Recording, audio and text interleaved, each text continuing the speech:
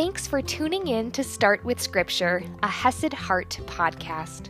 I'm your host, Audrey Grove, here to bring you scripture reading and application that can fit into your morning routine and your busy schedule. Learn more at HesedHeart.com.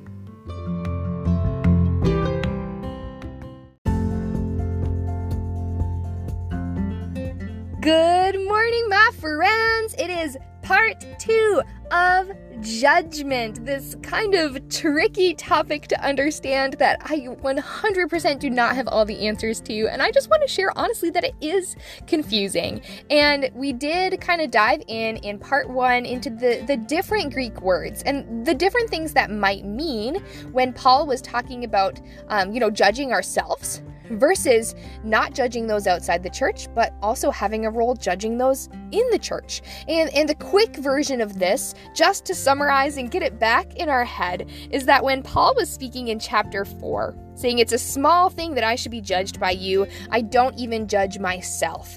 This word was anakrino, talking more about interrogation, investigation, and determining almost the truth, if you will.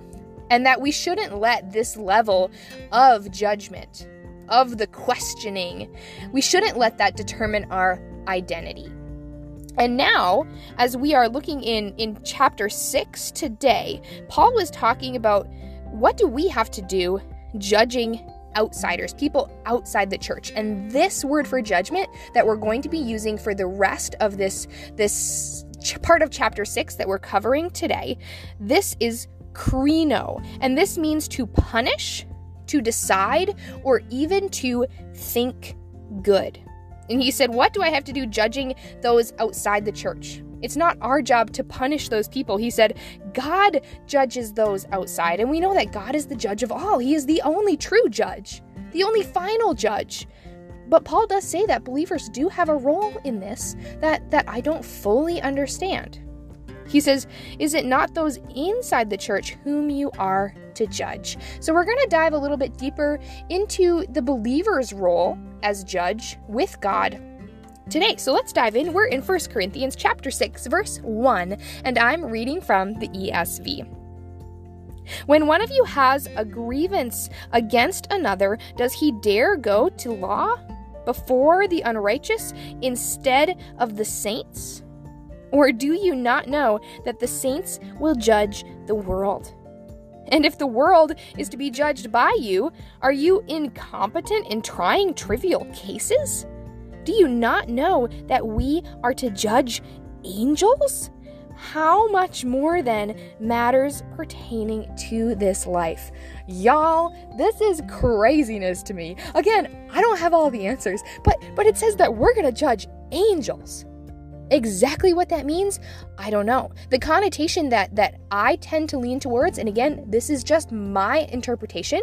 This is not a hard and fast truth or answer. I don't have all the answers. But remember that this word krino can also mean to think it good, to think it good. And so we know that God is the judge, right? And so if we will be there judging the world and even judging angels, we could be there thinking it good, essentially agreeing with God's judgment. It's almost like you picture like a judge, right? And he makes the final judgment, and then we would be there as supporters agreeing with that judgment. And any further role than that, to be honest, I don't have all the answers around. But isn't this so interesting? We see another issue that Paul is addressing within this church in Corinth. He's basically saying, when you have a grievance against another, he's basically saying, are you taking it before the people outside the church instead of going inside the church?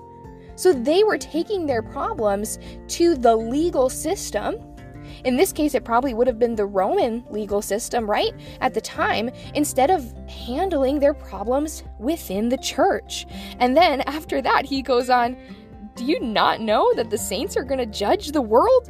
If the world's to be judged by you, are you incompetent to try trivial cases? He's basically saying, like, you are going to be involved in something so much bigger when it comes to justice, and you within the church can't handle these small issues between different believers?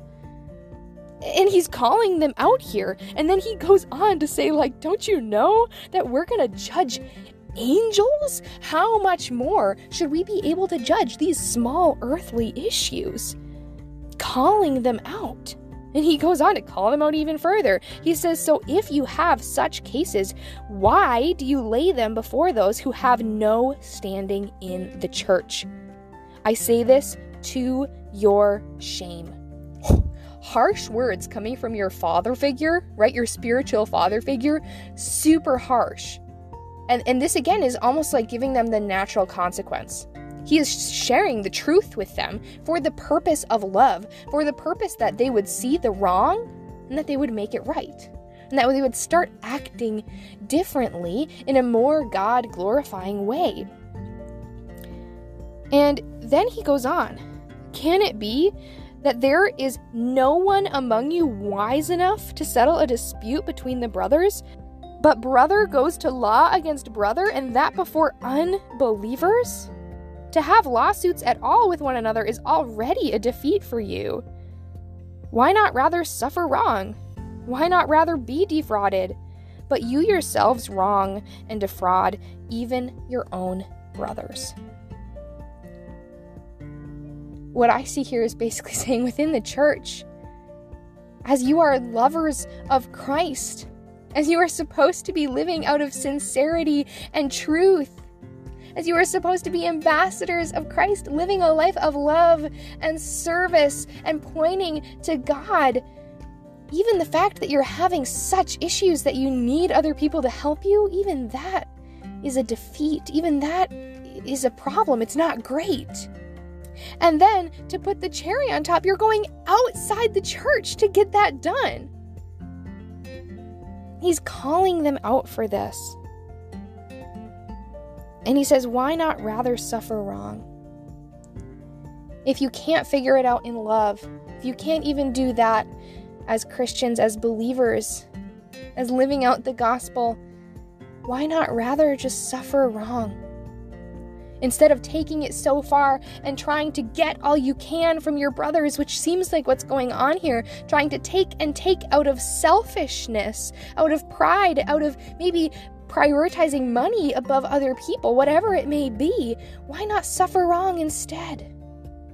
Calling out this behavior because what he is seeing is not loving. He's calling them out. You yourselves wrong and defraud. They're doing wrong. They're defrauding others, even people within the church, people who are supposed to be their own brothers. And as I read this, is this something I personally struggle with? No, but it's such a good reminder that when arguments arise, to check my priorities.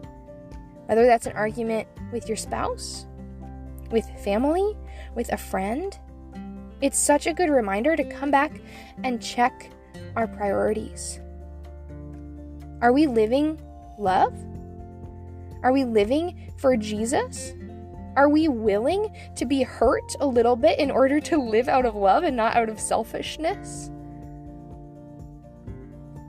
Do I have the answer for every situation? No, because that's between you and God. Holy Spirit's going to lead you where you need to go. But it is such a good reminder that when these things come up, that we should be checking ourselves, checking our hearts, and checking our motivations with the Lord. Is this lining up with me being an example of Christ? And so what the believer's role in judgment is going to be, judgment of the world, judgment of angels, I don't know for sure. I don't have all the answers, right? And no one does except God. But I do know that when arguments and difficulties come up, because they do come up, no church is perfect because we're all still people who struggle with sin. That when those things do come up, we want to be checking our hearts and living for the Lord. We don't want to be wronging others. We don't want to be defrauding others. We want to be working out these things in love, and that doesn't mean passivity. We've talked about that, right? Setting boundaries. There need to be boundaries set. We can speak up in boldness, but that boldness needs to be paired with love and a focus on God, a focus on the other person more than a focus on ourselves. So check your heart, check your intentions in those arguments, and just remember that there is grace. There is grace for so many things, and that Holy Spirit is working to grow us in so many things, whatever is coming up for you. And I'll see you tomorrow morning.